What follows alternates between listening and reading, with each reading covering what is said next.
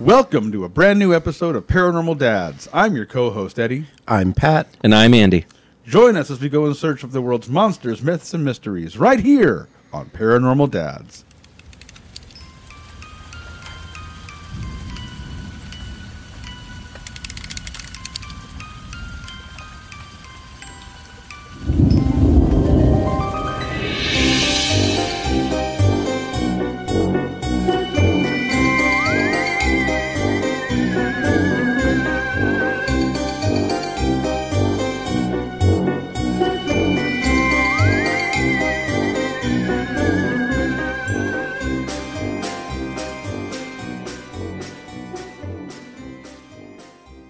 All right, everybody, we're back again. I think this is the earliest we've ever recorded. The earliest we've ever recorded. It's quite early, and it's cold outside, too. Maybe it's is like, cold outside. What, 0 degrees or something like that? My car Wind said chill of -1. 20 below. 20 below. But we got our hot coffees in hand. Hot coffee. Eddie was early today and brought coffee Look for at that, everybody. Look at that. Write it down. So if you were listening to last episode, he has totally redeemed himself. Yes, he has. I thought about redeeming myself by coming in 40 minutes early, but that's not good. Banging on windows. You could have gotten in bed and spooned with me because I was still in bed at that point.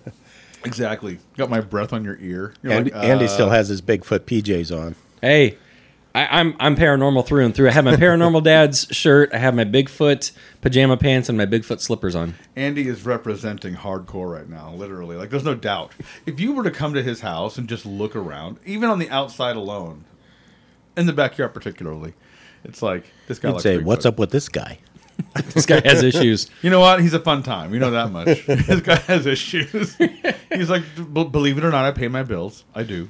I'm a semi-functioning adult, so leave me alone. But we had a coffee explosion earlier. Hopefully our equipment works good. We had a little mishap. Pat got his big old Sasquatch hands around the coffee cup, and the lid popped off. Yeah, we wasted no time in pouring coffee all over our recorder, so hopefully we'll get this episode finished before it dies. But it smells like delicious coffee, so that's okay. It smells like French toast. Well, speaking of French toast, let's go on to recent sightings.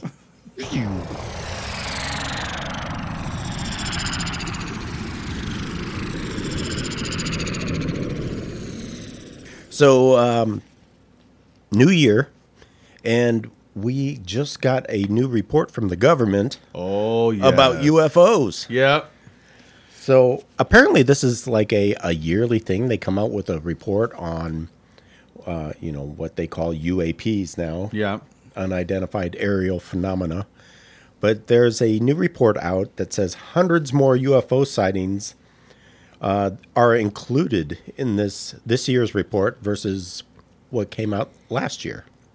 So last year was for 2021. Yep. This year is for 2022. Yep.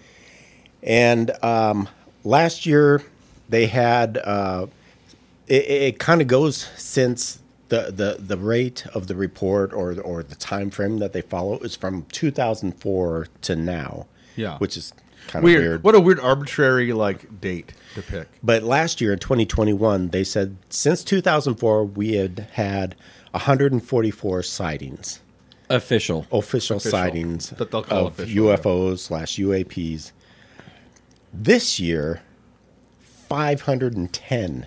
Yeah. Now the way this works is they've come up with there's like an additional 366 reports this year, but a lot of those could have taken place as early as 2004. They've just went ahead and either declassified something or went ahead and said, yes, this is officially a UAP or a UFO. Yeah. So it doesn't necessarily mean there were 366 new reports in the past year. Right. Well, and I have a theory, mathematical equation. Multiply that number times 10. Yeah. Because how many people do we know, excuse me, how many people do we personally know who have seen a UFO but didn't officially report it? Right. You've seen one, Eddie. Yeah. Did you report it? No. Yeah, I've seen one. I didn't report it. Right. And this official the description is interesting too. And I know that within that they try to, and this is where we get into this whole like Project Blue Book thing, where it's like, well, of course, there's more UFO sightings because now people are all like hyper aware of it, and anything is a UFO. And I think that report, correct me if I'm wrong, Pat, but weren't they saying like most of these sightings are being able to be dismissed as like weather balloons, birds, drones, that sort of thing. Yeah. One of the interesting thing is though, the U.S. official told CBS News that none of the incidents have yet been definitively linked to China, Russia, or any other country. Yeah. So there was, I guess, one recent incident over off the West Coast where there was a Chinese merchant fishing vessel, and U.S. intelligence was unable to directly link some drones or some UAPs in that area to the vessels. So, but apparently China still remains a suspect in that particular case. Well, I think China and Russia are going to be less and less of a suspect in the decades to come when it comes to aerial phenomena. Russia has their hands full with the war at the moment. China's entire economy is on the collapse. So not that they don't have aircraft, it's just that, I mean, they're not going to be developing new technologies that are cutting edge anytime soon. No, and that's the thing too that was coming out with this whole like Russia conflict, the war, and then everything else, and yes, China too, where the U.S. has discovered that like these superpowers don't have the technology that we thought that they did. Right.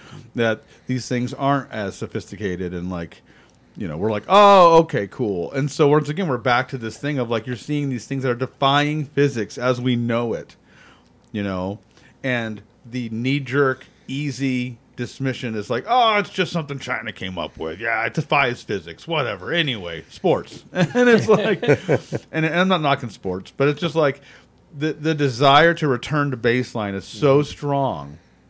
I remember like post-COVID, driving home, not to get political, but whatever, driving home in traffic, just stuck in traffic.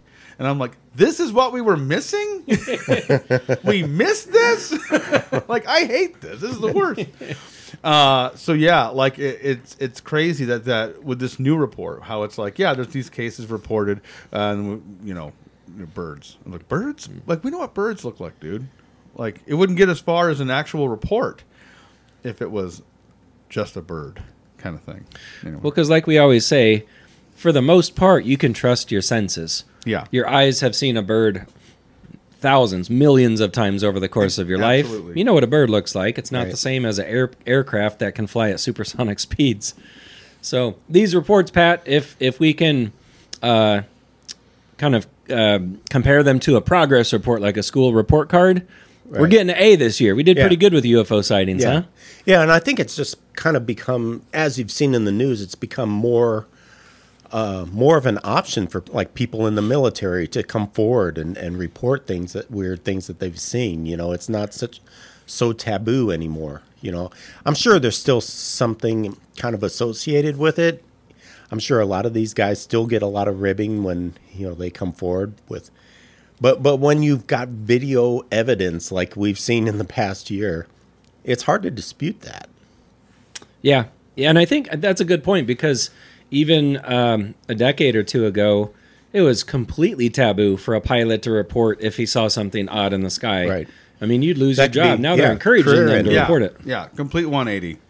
It takes that brave view, and it takes that like just that persistent like smashing against the wall to be able to get people to pay attention to, frankly, anything. I mean, you think about any change that's come about in our history, it's been because someone's been willing to kind of just be the weird one, you know, but that consistent weird one. And it's like, even like people like, I mean, coming back to like people who are highly respected and they say one thing off of the radar, one thing that challenges the system, and they're like, well, maybe he made it up. And it's like, it's crazy. Like, it's just boggles the mind in that sense. The drive to throw away things that scare us. I do think back to like the Admiral Byrd story where he's like, yeah, impeccable military career, respected amongst his peers and friends and family. And he's like, yeah, man, I was abducted by a secret civilization that lives under the Antarctic. And they're like, he's a liar. He's a pack of garbage. Well, you also think about that JAL flight in Alaska where Yeah. where the guy came forward, the commercial airline pilot, former military pilot, I believe. Yeah. And, his career really took a beating after he came forward and reported what seemed to be a pretty well-documented UFO. They even had some radar evidence and eyewitnesses from another plane. Oh yeah. And that particular one was like massive. I mean, that was like 4 football fields long or something crazy, wasn't it? Yeah.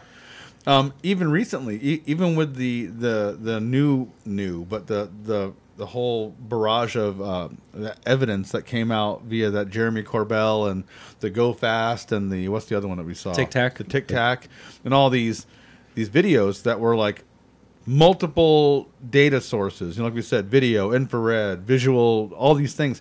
There's people even today, if you look, who are still saying that's not what they thought they saw. Like they're still trying to bring it down and shoot it down. And it really does.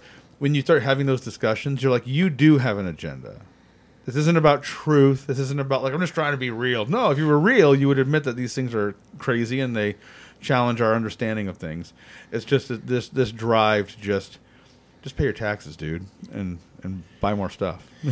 if you ever, if there's one show on Prime right now called Unacknowledged. Have you guys seen this movie? No. This movie will completely blow your mind when it comes to UFOs, UFO reporting, and the government's involvement with, what do they know, what don't they know about UFOs. Highly recommend. It's kind of put out by Dr. Stephen Greer. I don't know if you guys have heard of him, but he's actually written a book called Unacknowledged, and highly recommended. It's a fascinating look at UFOs and the UAP phenomena. Yeah, that documentary will blow your hair back. Yeah. I was watching it, and it's not like, Billy Bob and, wherever saw a light in the sky. This is like government officials, documented cases. Well-known officials. Yeah. Well-known officials coming out saying not only are UAPs and UFOs real, like there's full-blown agendas. There's contracts from humans to aliens to barter and trade technology. I mean, it is... No, actually, I'm going to rewatch that tonight. I have seen this. It's Dr. amazing. Stephen Greer. Yeah. He's the guy that also developed the whole CE5. Exactly. Yeah. Yep. Yeah. That was the same. If I remember right, that was the same movie where they talked about talk about bartering, where there was an agreement on abductions. Like we will agree, we won't interfere with you taking a certain amount of our people. I think they even agree, like take people who are out in the middle of nowhere. These poor suckers who live out in the middle of nowhere. Suckers who live out in the middle of nowhere. With an S. SUCKERS. With a Z. Because we cool. Radical. But there was an agreement. Like, yeah, man, you know what? If you need to take, 100 people a year, what's 100 people a year? And it's like, whoa! In exchange for technology. Our government sold us out. And these beings are... These alien beings are so advanced, they're not just taking people from out in the middle of nowhere. They're taking people from New York City apartments. I mean, there's people bold as brass. Like they don't care. Like No. they can walk through walls. They can, like we've said, they can defy the laws of physics.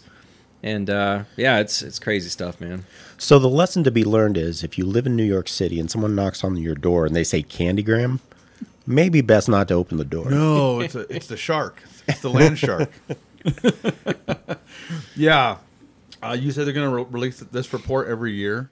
Yeah, apparently it comes out every year, and there's also a portion of the report that talks about the threats that UAPs pose as a hazard to flight safety or possible the adversary collection of threats. So to date, there have been no reported collisions of U.S. aircraft with UAP, nor have there been any UAP encounters that have contributed directly to adverse health-related effects. I'm not sure I believe that. After watching Unacknowledged, the health part, not sure I believe that. No. But this is, and also, if a plane crashed into a UFO, would the government come out and say, "Oh, this is what happened in this case"? You I will don't think they never- would. You'll never know that. You just wonder at one point, like what's the purpose ultimately of this? Like what are they trying to kind of get away with? Like you said, contracts, agreements. Like it's just kind of like, okay, like 100 years from now, are we going to be like, oh yeah, there's ETs, they hang out with us, they live here? You know, I wonder to what end this is.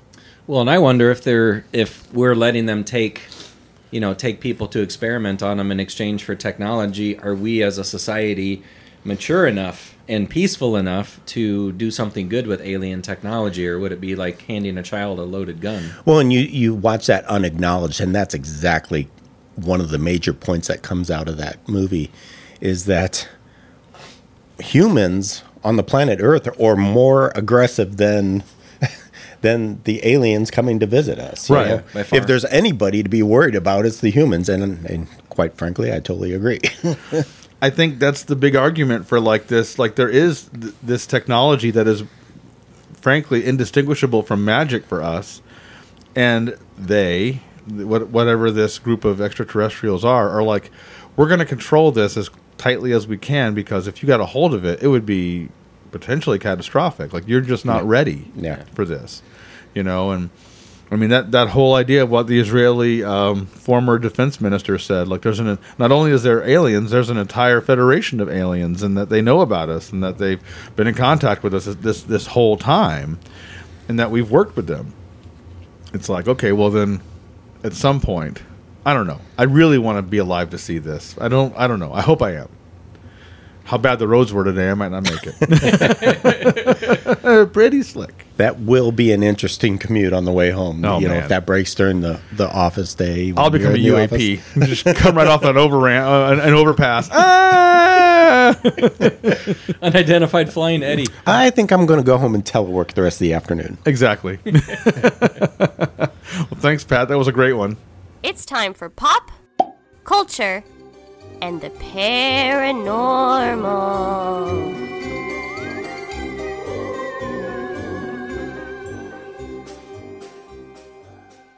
All right, guys, I had the pop culture segment today, and I got to think, and I put on my thinking cap, my paranormal thinking cap. Ooh, what's it look like? Well, kind of like this. The only hat that I ever wear. But, there's so many different sections of pop culture. You have music and movies. You have trendy things in pop culture. But I got to thinking, what's one paranormal thing that most towns and cities have? And the answer is a haunted road. Yeah, I was going to say. Yeah. That's Lover's pretty Lane. common. Yeah. Usually it's associated with Lover's Lane or some sort of a spooky, it's where the teenagers go to scare themselves. Exactly. Ghosts love makeout spots. They do. Ghosts need love too. Yeah. So I pulled up here. I am on a website called travelandleisure.com. Sounds relaxing, right? Well, it's not. It's scary. Oh! So we got top 10. Let's see. Top 10 most haunted roads in the U.S. for supernatural sightings. Ooh. Now, that we didn't make the list, but Aw. here in Omaha, Nebraska, what roads come to mind for you guys? I'm thinking down by The Seven Sisters, right? the Seven Sisters down near Nebraska City. Nebraska City. Yeah, that's one. I've driven that road a couple times. Pretty spooky at night. Isn't there one over up by Hummel Park? There's a road up there, too, isn't there? Yeah, that'd probably get my vote. Hummel Park. It's real close to the Missouri River, almost practically on the Nebraska-Iowa border. Yeah. Right down there, Hummel Park Road. Haunted, a lot of funky energy, a lot of car accidents, a lot of trauma, a couple murders. You throw in the fact that the road is windy and twisty, and yeah, it's pretty gnarly. And anyone who goes up to Hummel Park using Hummel Road, the energy shifts big time. Yeah, it's really pretty, but at the same time, it's kind of a heavy feeling. So. Yeah. So we'll have to contact Travel and Leisure and say, hey, guys, put us on the list, right? Right. Well, coming in at number 10, you have the bloody, it's a tongue twister. Actually, no, that's number 9. First of all, we have Jeremy Swamp Road in Southbury, Connecticut. Jeremy Swamp Road. Jeremy Swamp. Is there a guy named Jeremy Swamp? Exactly. He's the cousin of William Wetland. All right. Article goes like this. There are eerie stories about roads across Connecticut, including Jeremy Swamp Road in Southbury. According to an urban legend, drivers installed vehicles on this road have vanished before their tow trucks arrive, and they often are attacked by the melon heads. Melon heads? Yep. This is reported per the New England Historical Society. According to them, the creatures look like small humanoids with oversized heads, and they survive by eating small animals, stray cats, and human flesh, usually the flesh of teenagers. We're so cruel to people, to things with big heads. We're like, look at this. Melon heads. I'd be mad too. Is there like a survey that, especially teenagers, Especially how do they figure that? You interview a melon Not so much head? the older folks. It's always the teenagers that get eaten by the melon heads. Yeah. Yeah, it's like you want it that medium rare, about 16, exactly. 16 to 19 years old when it's, at its peak tenderness. Yeah, I like it when their disrespectfulness is high, but their melancholy is really low. So I just like to eat them. They're super delicious. Oh, gosh. So, anyway, these humanoid cryptids are also the focus of folklore in Ohio and Michigan. And we've heard this before. I think we've talked about them before and mentioned it from time to time. For one, think it's a little culturally insensitive to folks who have, what is that called, hydrocephaly? Well, yeah. The enlarged heads. Some people are just born with that condition. Yeah, I think it's hydroencephalitis or something there like you go. that, where they have like an enlarged head. Yeah. That's no joke. But yeah, they're like the disproportionate. These poor, just some normal guy. He's like, what? Look out for them. It's just some guy named Jeremy who has a big head and can't fit a hat on his head. He has to have like a special hat. He's like, Right. stop. But haunted locations are not politically correct, because here in the aforementioned Hummel Park, there's that legend of the cannibalistic albinos. Right. What is it with albinos? People just like, the when I albinos moved alone. here, that was one of the first things I'm not kidding you. I moved to Omaha and they're like, careful around Hummel Park. Yeah, there's an albino colony there. I was like, what? It was just me walking around with my shirt off. I know. I'm oh kind my of gosh. pasty. It was just me. I was eating beef jerky and they thought it was another person. I was eating beef jerky in the shape of a person.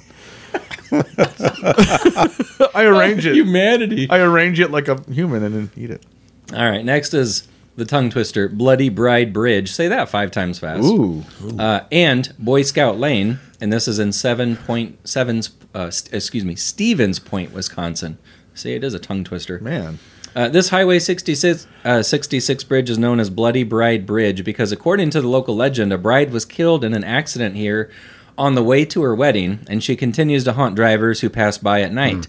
Nearby Boy Scout Lane is another haunted spot in Stevens Point because a troop of Boy Scouts allegedly disappeared here. So thankfully there's no proof that this actually happened, but the isolated dead-end road does in fact make for an eerie setting. There was a bride that went over the bridge on her way to the wedding, was in a car wreck, crashed, was killed. A bunch of Boy Scouts came to try to rescue her. They were also hit by a car, and they all died. Oh, my. So that's... I don't know. But I'm just trying to figure it out. See, this is how rumors start, Pat. I know. I believed him. I'm like, what? That's the worst. Of course that bridge is haunted. I'd haunt that bridge. Boy Scout Lane, that sounds pretty proper, right? That's not... Yeah. That's like the opposite of Lover's Lane. Yeah. You can't go down that lane. They're trying to sell you popcorn, candy bars. You're like, stop! It's a fundraiser. All the just one after the other, just like running. Trying to get hot and heavy with your girlfriend, and he sticks a Russell Stover's candy bar through the window. Exactly. That'll be $2. Like some popcorn. I want my $2. All I got is $10.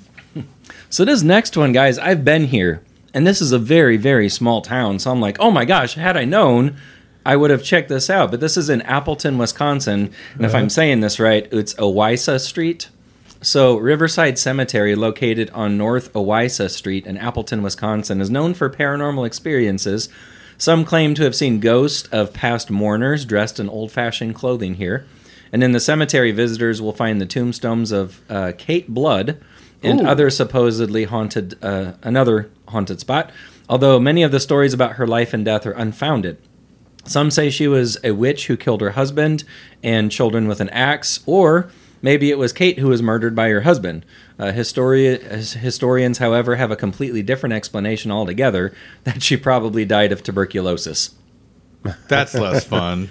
But her name was Kate Blood. Name was actually Kate Blood. Blood. Second one from Wisconsin, too. You've got, is it Dogman up in Wisconsin? Oh, yeah. Yeah. Dogman and the Bray Road Beast. Beast of Bray Road. Beast of Bray Road. This Appleton. And now this is the second one in Wisconsin. Man. Yeah, this Appleton location, when I was there, granted this was like 15 years ago, hadn't even heard of Dogman at that point in time. But that is right up in the thick of it. If you guys pull up the North American Dogman Project website, Appleton, Wisconsin is just dotted with all sorts of Dogman encounters. I got family living right up near there too. And it's like far northeast Wisconsin. I mean, it's way up there, heavily wooded. So while you're up there looking for werewolves, stop and check out this haunted stretch of road, Owaissa. And if I'm mispronouncing that, please write our show. Route 66, Villa Ridge, Missouri. Missouri. Is it Missouri or Missouri? Well, it depends on who you ask, right? Like, people who live there are from there. Missouri. It's kind of like Appalachian or Appalachian, right? Depends where you're at. Appalachia. I like that one.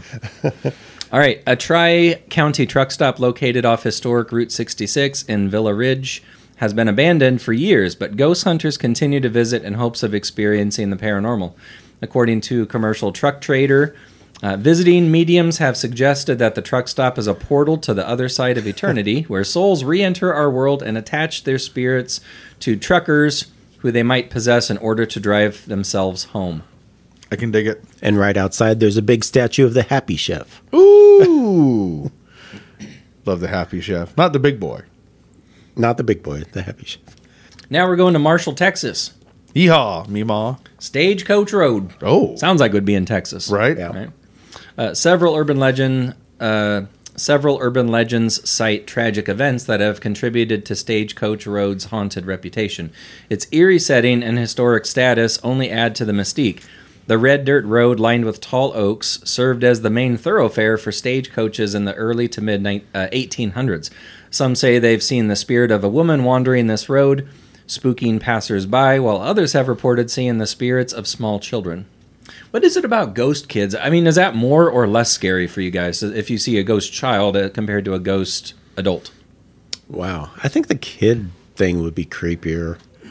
More tragic for me. More tragic, yeah. right. I think there's a larger air of sadness there, where you're like, oh man, this kid didn't even get to grow up. Yeah, they didn't even get a chance. Yeah, I'm just scared. Period. Ghosts, just in general, I'll be like, oh. But yeah, like an air of more heaviness to me in that sense. Yeah. Next, we have Route 666, New Mexico. Right there. You come up on that road, you're like, turn around. That's got a bad feel to begin with. U.S. Route 491, formerly Route 666, was known as the Devil's Highway because of its number and the relatively high fatality rate along the New Mexican stretch. Some drivers have reported being chased by hellhounds, supernatural dogs that represent death in some cultures, or seeing a ghostly semi-truck on fire, according to Commercial Truck Trader. Ooh. Man, put your radiator fluid in there, bro. He's redlining those RPMs, right? This truck is on fire. But the hellhounds are interesting because, right up there in the New Mexico desert, you do have some sightings of dogman and werewolf type creatures. Yeah. Sounds kind of like Ghost Rider, Nicolas Cage, guy on fire driving a motorcycle around. I love it. You got a combination of Big Trouble in Little China or Any Which Way But Loose and Ghost Rider, just flaming trucks. And speaking of 666, I'm taking my daughter Sky to New York. I'm taking her to New York City this summer. Oh, nice. Which is going to be great. We're going to see the Statue of Liberty, catch a Broadway play, all that good stuff. Yeah. But we're leaving on June 6th at 6 a.m. 666. That's when our flight heads out. No. Yeah. If your flight is 666, you got to stop. You got to we're driving. Knock on wood. I'm sure there'll be like an hour delay, so you'll be into 667 by then. It'll be fine. I'd welcome it. That's fine. Right? That's fine. Next, we're going to Las Vegas, Nevada. Ooh. Sand Hill Road. The tunnels underneath Sand Hill Road in Las Vegas are supposedly haunted with reports of eerie noises, although there isn't a ton of evidence to back up these claims. It's still worth a visit to find out for yourselves if you dare. See, every city, big or small, it doesn't matter. Every haunted town road has a haunted road. Yeah. Yeah. Yeah. Then you have Rachel, Nevada. You guys probably know where I'm going with this, right? Yes. We're going to the Extraterrestrial Highway, a.k.a. Route 375. And this passes by super secret Area 51. So UFO seekers drive along this road hoping to spot something out of this world. Drivers should keep their eyes on the road while passengers look towards the sky to watch for any mysterious lights or aircrafts. And it's also on this extraterrestrial highway, right there in Rachel, Nevada. They have the little restaurant called the Little Ailey Inn. The Alien, yeah. Yeah. They really hyphenated that too, like the Little ALEN, and then it is a dive looking place. Yeah, we have to go there. But it is one of the like you said, the holy grail of paranormal enthusiast places to visit. Oh yeah. It's on our list. It's got to be. And it's way out in the middle of nowhere. Yeah. I mean, so there you go. Catch the Route 666 through New Mexico and end up in Rachel, Nevada. Bada bing, bada boom. Next, we're going to Montecito, California, to the Ortega Ridge Road. It says, keep an eye out for the ghost of 3 nuns known as Las Tres Hermanas, who were killed by highway bandits on Ortega Ridge Road. Some say that their apparitions can be spotted by the side of this road, according to Commercial Truck Trader. Well, leave the nuns alone. Who would murder 3 nuns? Highway bandits killing nuns. Just not cool, man. Ain't got nothing better to do. Oh, nothing better. Nothing better to do. It'd be like, how many ghosts do you see? I see none ghosts. What? So 0? No, none. Last, we have Prospectors Road in Garden Valley, California. Ooh, like a good prospector. You're going to break out the prospector voice, aren't you? Nah. California is dotted with historic ghost towns, so it makes sense that a few gold rush era spirits would stick around. According to local legend, this road in Garden Valley is haunted by a miner killed for his gold. He's under 21. I'm sure there were quite a few of those miners killed for their gold. Oh, man. You got some poor prospector hanging out. I was just kidding. I'm going to do it. He's like, oh, man, look at me. I found me some gold. I love it. Man, it was worth it. Lost my wife, lost my kids. But, hey, I found gold. Some guy rolls up on him. Oh, man. Like, leave the poor prospectors alone. They're just sitting there just killing themselves to find little flecks of gold and some dirt. That had to be a tough lifestyle. Oh, dude. I mean, you think the gold rush out in California and parts of Alaska, I mean, everybody was out there. You had, a line to get up the mountain pass. You're like shoulder to shoulder with other people. Like there was thousands of people all trying to get the same thing. Oh, yeah. I think I read like a U.S. like census thing where they were like saying like so many of the people who live in like California, like natives now, who were like their ancestors were people who moved there for the gold rush and didn't make it, but were like, well, I'm here.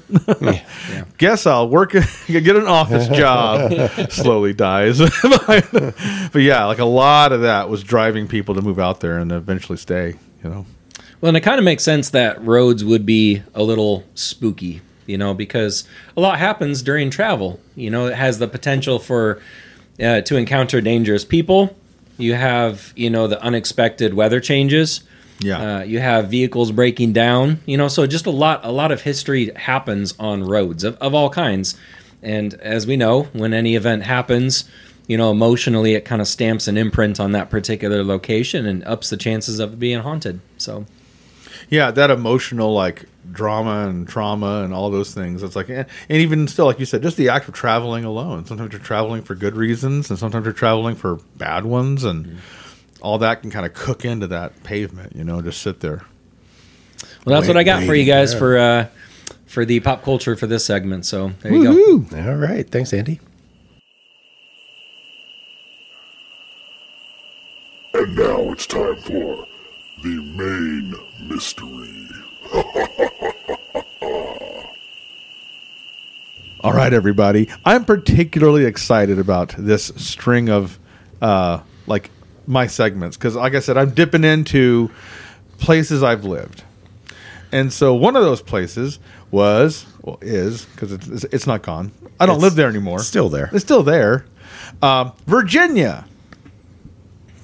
I've been to Virginia. Have you now?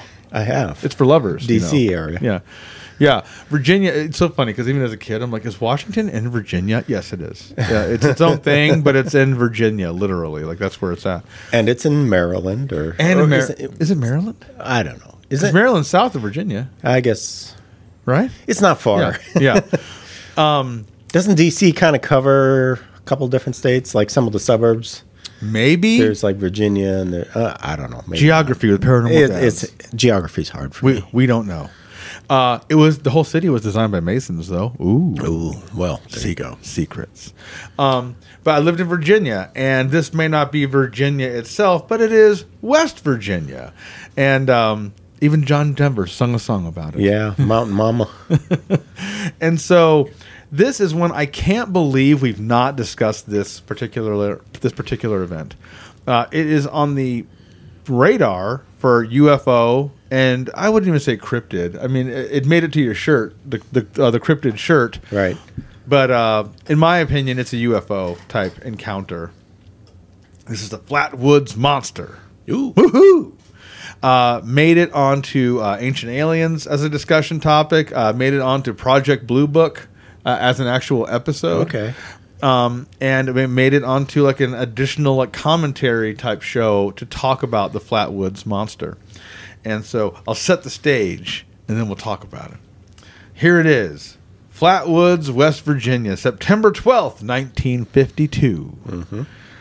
Edward and Fred May with their friend Tommy Heyer were out playing outside. This is the classic 50s. You know, it's dusk. They're out there just throwing footballs and playing games and doing all sorts of things.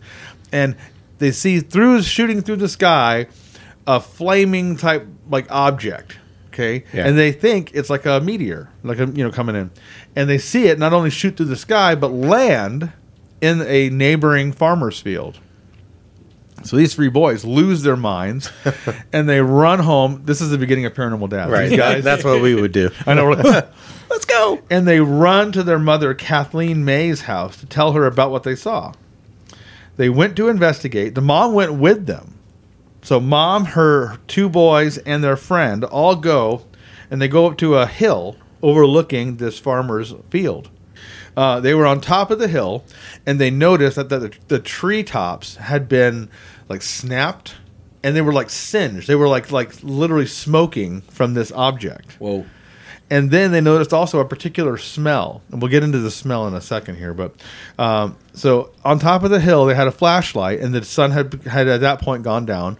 And they noticed a red pulsing light off in the distance. Not too far, but they were far enough that they could shine a flashlight toward it. They shone a flashlight towards the blinking light, and they see, and I wrote this down, in that moment, they saw a very tall man-like figure with a round red face surrounded by a pointed hood-looking thing. It had eye-like shapes. That's how my eyes have been described, by the way. I like shapes. Eye-like shapes. They resemble eyes. If you were to make an eye, kind of look like eyes. if you were to have an eye, that's where it would probably be. And these eyes emitted a green-orange light. The overall creature was dark green, very tall. They said 10 or more feet tall. Had a weird smell around it, and it was emitting a strange sound. And this creature, they saw it, shone the light, and then it was gone. So they Just up and disappeared. So they reported it to the Air Force. They did show up. And then this is where Project Blue Book, the man who was leading that, actually came to this place. J. Allen Hynek? To investigate. J. Allen Hynek's son was giving a recount of his dad retelling him this story about this whole Flatwoods monster. And so the official report claims that the smell was swamp gas. Yeah. That the creature was an owl that they saw. Yeah. 10-foot tall owl, huh? Yeah. Yeah. That it was in the trees, and that's what they saw. Mm-hmm. And that it was a meteor. That's what they saw land. Here's where it gets funny.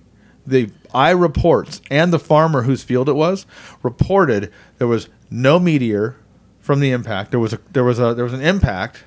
Like a spot you could see. This is where this thing hit. Whatever was there was taken away, gone. So no evidence of anything. Like, well, meteors sometimes vaporize on impact. Anyway, so nothing there. The trees were snapped and burning from that.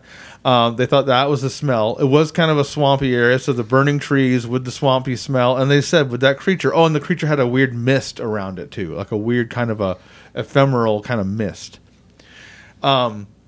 people who have talked about this, and this is what I like about it, they come about it logically. They're like, these are West Virginians living in West Virginia. They are not in an area they're not familiar with. They're not in some strange geography that they're not accustomed to. They certainly know what an owl looks like. Right. Yeah. You know, and then the way they described the scale of this thing, they're like, an owl, even seen at a distance, they're big birds. I mean, they're not small birds, but they're certainly not big enough to look like a 10-foot tall man or a thing. And that even an owl, you shine a light at them, their eyes are not, and they show, if you look at the sketch, the cool part was when they reported this, the Air Force separated the family and had them all draw what they saw independently. And they drew something very similar. They drew almost the exact same thing. Okay. And it almost has like a triangular shaped body. They described it as wearing a metal skirt. Like it looked metallic. See, this is an odd one. It does not fit in the typical category of when people see little 3-foot tall gray aliens with the big almond eyes. This is completely different. It almost, like, people have said it sounds like it might be a robot. Like some sort of, like, you know, not Android, but some sort of, like, you know, machine. But they described it as having like a metal skirt, like a, you know, that, and then this hood that comes up behind the head, like almost like a diamond shape. Point at a tip, and then a round face and big eyes.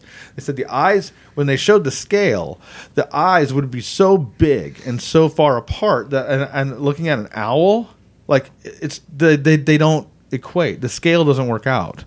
No. And so they were like, West Virginians living in West Virginia, knowing what an owl looks like, shining a light, seeing that, and these are two very different things. And so, again, rushing to debunk versus trying to break down what it is you're seeing. And, okay, so the military or the authorities arrive and they haul off whatever object put the crater in the ground, or the dent in the ground. Why would they do that if it was just a meteor? Right. Why would you haul off a meteorite? Yeah. Yeah. You know? Well, and no one saw this, you know, but by the time the authorities got out there and everything, I think, you know, the story was that the family saw this, had the experience, went home, reported it, and then, you know, they came out within a day of that report. So had plenty of time, you know, and then again, we're back at, like, if they were tracking this thing already, they already knew where it was going to land and all this stuff. So, a fascinating story. Not a lot. There was no repeat views. They were literally the only eyewitnesses to this thing. Okay.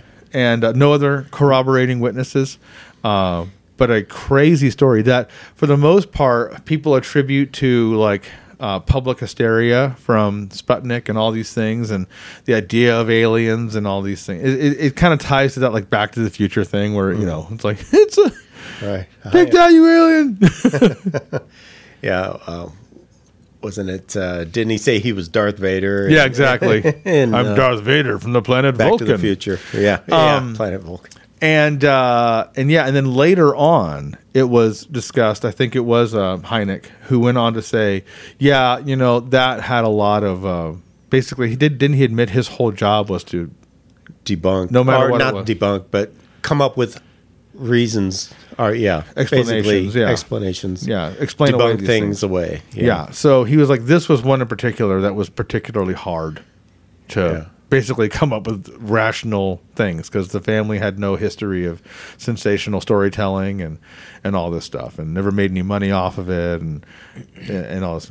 The sketches are what get me the most. Also, the creature, they described it as having very long, like, spindly arms. Yeah, with, like, weird fingers. This does sound like a very visual sighting. You know, I'm thinking about this run of comic books I have called UFOs and Flying Saucers that came out in the late 60s. Are those the 70s. gold key ones? The gold key ones. I love those. I'd be willing to bet this story is in one of those. I'll have to dig it up. Yeah. It has to be. Yeah, September 12th, which I thought was an interesting date, in 1952, and so super early into this whole UFO phenomenon. When was Roswell again? 1940? 47, I believe. Yeah. You know, but 52, I believe, was a big year. There was I think it's 52. We can fact check that, but I think it was a major UFO flap up in the Washington, D.C. area. Yeah. So this is right kind of up there near that wheelhouse. Yep. So maybe this was the first of a whole fleet of these things arriving. The thing I always struggle with going back to Roswell, going back to any other well-known UFO crash, and I'm not discrediting or debunking, this encounter, but my question is, like, if an alien craft is advanced enough to travel through, multiple star systems, dodging asteroids, why would they get all the way here and then crash? Wouldn't they have the technology to land safely? Right. That's what gets me. Unless we shot it down. Unless we shot them down. That's exactly what I was just thinking. And maybe unless we shot at it. Maybe that if it was a robot, maybe it malfunctioned. Who knows? It ran out of battery, ran out of juice. Yeah. I mean, and you think statistically, let's get statistics on this, right? Like, so cars are a dangerous way to travel because there's so many of them. And so, and we're all human and fallible. And it's like, if we see all these UFOs and we've only had 10 crashes, it's like, how many more UFOs aren't crashing? That's a good point. Thousands and thousands and thousands, And so I think, yes, just pure statistics, you're going to have one or two of them crash. Yeah, that's a good point. Just like operator error, whatever. See a car accident on the interstate. Well, how many tens of thousands of other cars did not get in an accident that day? Exactly. Right? You just do the numbers, and you're like, okay, well, if you had 10,000 UFOs come, you're going to have 10 of them crash. Through all sorts of stuff. Probably, and not us shooting at them. If only they had Han Solo flying that Millennium Falcon, huh? Yeah. The Kessel Run, 2 parsecs? 12 parsecs. Which is a unit of distance, time. Anyway. And so these people's stories never changed. They never really made money off of it. People, West Virginia town be like, "Oh, darn, tell us that story you saw about that triangle man in the woods." He's like, "Man, leave me alone." It was an owl, it. No, it wasn't. I know what I saw. Well, and again, if they had long, spindly arms, again, rules out. It probably wasn't an owl in a tree if they saw this thing had, arms and legs. Right? So many people tried to long spindly arms, probably a tree limb that you saw, that you got all, your senses are all heightened and all this stuff. And it's like, that does happen. You can't say that it doesn't happen, but you got, 4 people who drew it independently of each other, who all saw that. And even a mom, like an adult human, was there with the 3 kids. Think about how many times, even we're together, what was that? Oh, it was just that. Like, one of us is like, oh, yeah, that was that one thing. And then, you're like, oh, yeah, you're right, And I think when you're dealing with your own backyard, or near enough to your own backyard, more or less what you're looking at. And so, yeah, it's a fascinating story. I did think it set the stage for all sorts of things later on, like just the retelling of, inspiration for storytelling. But just fascinating. I love it. Yeah, almost a little War of the Worlds-esque. Although that took place long before this happened. War of the Worlds was the 30s, 40s, something like that. I think it was the early 40s, something like that. I gotta look that up. But yeah, and that's the counter. Is like people are kind of leaning towards this, the skeptic side of things, is saying this is public hysteria. This is people who are already like the pump is primed and they're waiting to kind of point out to something and say, like that movie we done saw, like that comic book I read. And yeah, so it's easy to do that. But yeah, this story is like one of the earlier ones as far as UFO sightings goes. And I like the fact that in a way it doesn't build on itself. It doesn't become more sensational. And then it went into town and killed people and still, it just vanished. It was like they saw it and then it went away and that was it. They didn't try to. There wasn't any repeat sightings or no, nothing like that at all. But the fact that it disappeared almost makes you think it wasn't a robot or a drone, because if it's made of nuts and bolts, how could it disappear? Unless you're dealing with some sort of ability to cloak, hide itself. I suppose. We're getting into those kinds of higher technology kind of things, but yeah. But this, it strikes me as similar when you think of stories, even you go to Skinwalker Ranch and they describe what they visually describe. Sounds crazy. I saw what looked like a giant werewolf. Or one guy saw, he said, like a metal triangle just moving through the area, just hovering, like a vertical, 8-foot triangle just floating around Skinwalker Ranch. Vertical, not even flying aerodynamically. No, like a literal metal triangle standing on the bottom of itself, just kind of floating around. It's some of this stuff doesn't have to make sense necessarily, but it's like there is a consistent like report of like just odd things that are there and then not there. Yeah, Flatwoods Monster for sure. But yeah, I just love the visual. It's very like Spielbergian, you know. Right. It's like these kids are playing in the woods, and there is a lot of cinema, like a cinematic quality to this. But the story is really cool. Short, but it's very cool. Yeah. Well, great. Well, thanks, Eddie. Hey, listen, they can't all be long ones. Well, and you're kind of on this kick of all the, monsters and things that you're going to talk about in upcoming episodes are from places where you've lived before. Yeah, Almost like exactly. a So hometown legend of Eddie's past. exactly. I was like, if my feet have walked around this area, or if I called it home, I want to look into those regional creatures. So West Virginia, a little bit of a still in Virginia-ish, that area. Fascinating story, and I just love it. Well, thanks for listening, everybody. Feel free to send us your stories. In fact, we'd love it if you would send us your personal stories, UFO stories, ghost stories. Not only will we read it on the show, we'll give you a shout-out. So you can find us at paranormaldads@gmail.com. We're also on social media. You can find us on Facebook, Twitter, Instagram. And, yeah, so reach out. We're very we like to connect with our listeners. And, gosh, what else, guys? We're on the YouTubes. We're on the YouTubes. We're on Spotify, all your podcast apps, all that fun stuff. You can catch us on those. Stay tuned. I will be announcing a winner on our Instagram and Facebook Name the Creepy Doll contest. I found a doll. I was out, thrifting with my girlfriend Jill, and we went to one thrift store, and I found this doll that was amazing. He looked like so creepy. I was like, this doll would never have to do anything, and I would blame him for everything. Like, I went bankrupt. Look over at the doll. It's your fault, dog. So I will be choosing a name that I love. I said, name this creepy doll, and that winner will be receiving stickers, a cavalcade of new stickers for Paranormal Dads. We'll mail them to you here. All right. Andy, Eddie, thank you very much. You guys have a great week, and we'll talk to you next time on Paranormal Dads.